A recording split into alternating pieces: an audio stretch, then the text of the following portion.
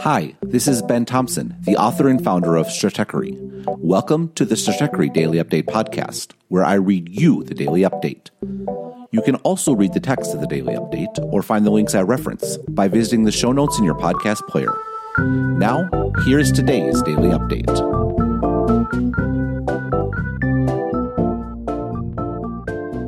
This daily update about Shopify Shop, Shopify's reason to exist, and Google's earnings was published on Wednesday, April 29th, 2020.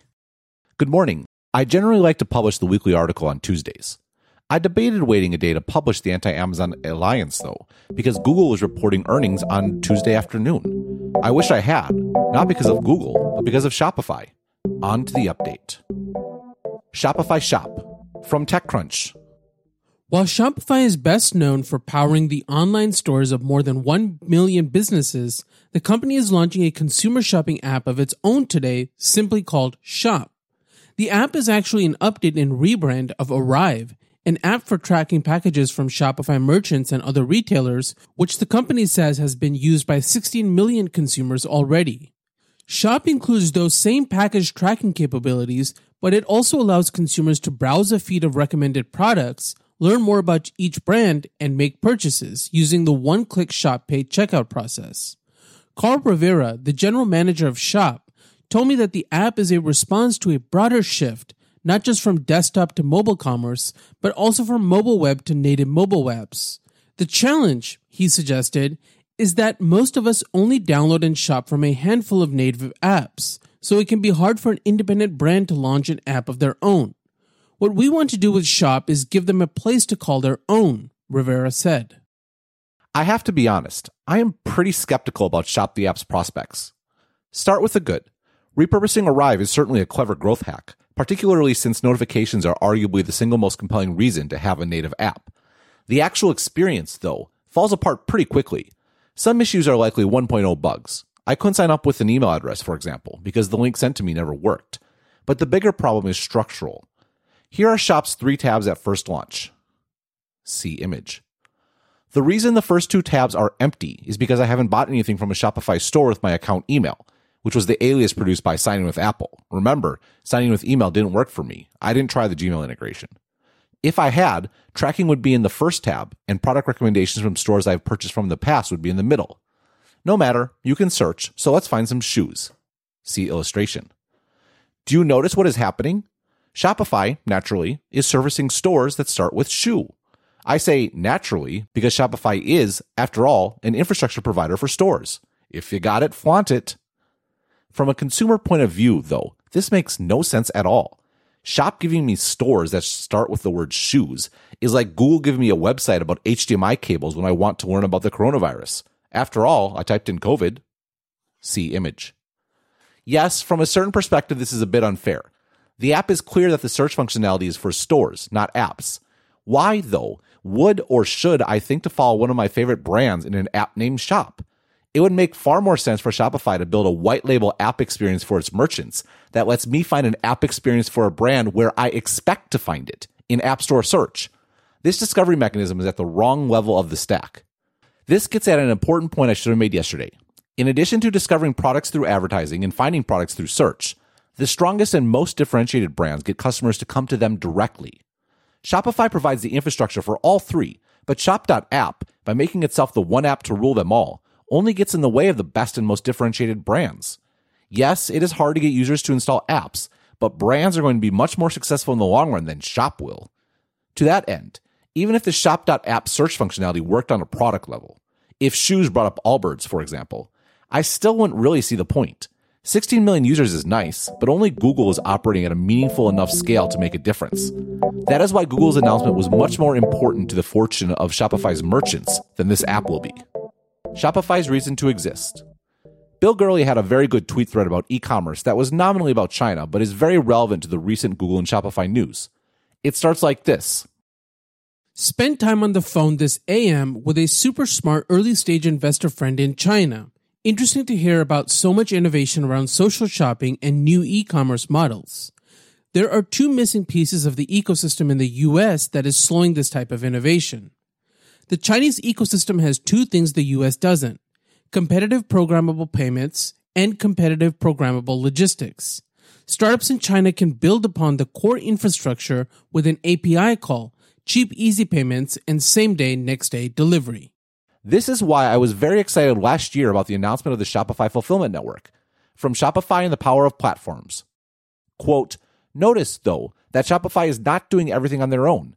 There is an entire world of third-party logistics companies, known as 3PLs, that offer warehousing and shipping services. What Shopify is doing is what platforms do best. Act as an interface between two modularized pieces of a value chain. See illustration. On one side are all of Shopify's hundreds of thousands of merchants. Interfacing with all of them on an individual basis is not scalable for those 3PL companies. Now, though, they only need to interface with Shopify. The same benefit applies in the opposite direction. Merchants don't have the means to negotiate with multiple 3PLs such that their inventory is optimally placed to offer fast and inexpensive delivery to customers.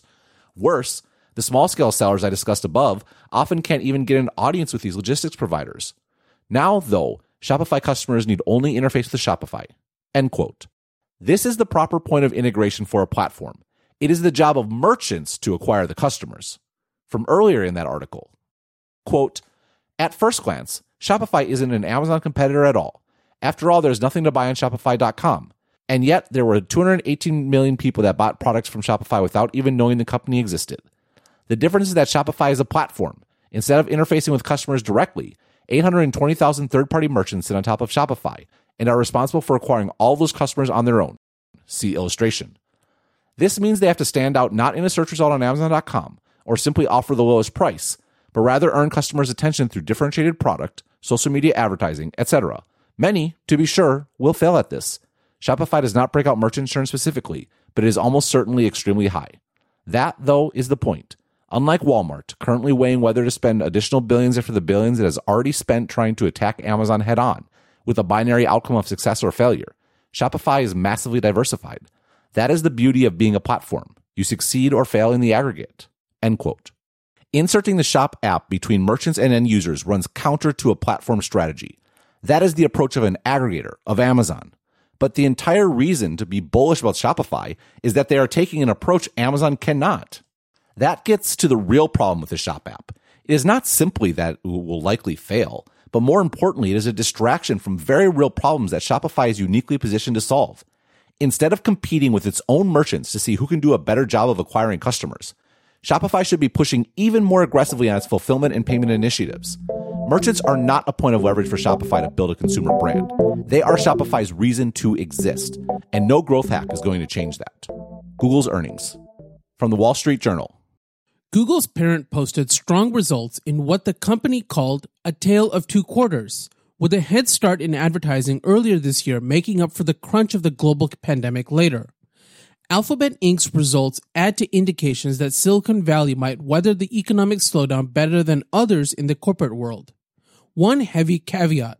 Alphabet executives said that company performance fell off sharply as the coronavirus crisis accelerated and cautioned that they couldn't predict how the coming months would turn out. Chief Executive Sundar Pichai said that March produced a significant and sudden slowdown in ad revenues. The question of how big tech companies will fare during the pandemic is where I am reminded of the fact that I am first and foremost a strategy analyst, not a financial analyst. I don't know how much revenue the crisis is going to cost Google or Facebook or anyone else, and frankly, I don't care that much. What stands out to me is how much more powerful the crisis is going to make the Big Five. CFO Ruth Porat said in her prepared remarks. On a daily basis, our products play an important role for consumers and businesses globally. This has been evident throughout the crisis in the usage metrics that Sundar referenced earlier. We're humbled that users continue to turn to us as much as they do in a time of global need and uncertainty. We take that responsibility very seriously. Users clearly are depending on us to provide useful and accurate information. They are looking to YouTube for information, education, and entertainment constantly as they study, create, and work from home. They are using our G Suite products to collaboratively communicate, connect, and work. Although users may not be focused as much on purely commercial activities right now, over the long term, the value we provide to billions of users globally serves us well. Our previous investments in technical infrastructure ensure that we have the capacity and resilience to meet the increased demand from our users in this extraordinary time. I am reminded of the debate around GDPR. Sure, Google and Facebook would be hurt. That's why they opposed it. But everyone else would be hurt worse, strengthening Google and Facebook's long-term competitive position. That is what happened then, and the same thing is going to happen now. One thing worth noting was the divergence between direct response advertising and brand advertising on YouTube. Again from Porat's prepared remarks. YouTube advertising revenues were $4 billion, up 33% year on year. Significant YouTube revenue growth persisted until late in the first quarter, with different performance trajectories for the brand and direct response components. Direct response continued to have substantial year-on-year growth throughout the entire quarter. Brand advertising growth accelerated in the first 2 months of the quarter, but began to experience a headwind in mid-March. As a result, by the end of March, total YouTube ads revenue growth had decelerated to a year-on-year growth rate in the high single digits. It makes sense that direct response marketing would hold up better. It's right there in the name. Direct response advertisers depend on advertisements for revenue directly because ads lead directly to conversion. To stop advertising is to stop doing business entirely. Brand advertisers, on the other hand, are making investments for the long run. Or, to put it another way, brand advertisers advertised in the past so that they don't need to advertise now while still generating revenue. There was a similar dynamic with Snap's earnings. CEO Evan Spiegel said on Snap's earnings call, "We are seeing some bright spots amongst direct response advertisers, especially those who provide activities or products that our community can enjoy at home. In the short term, we are shifting sales resources and pulling forward some investments in direct response to better serve the advertisers who are trying to reach our audience during this time.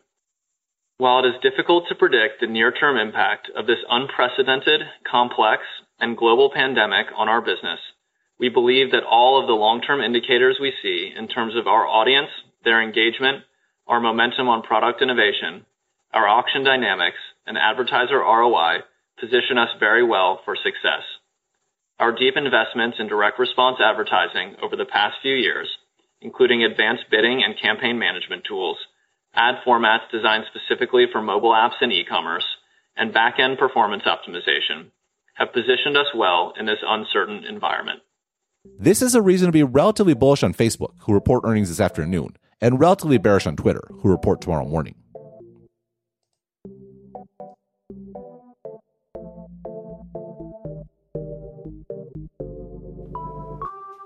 The daily update is intended for a single recipient, but occasional forwarding is totally fine. If you would like to order multiple subscriptions for your team with a group discount, please contact me directly. Thanks for being a subscriber, and have a great day.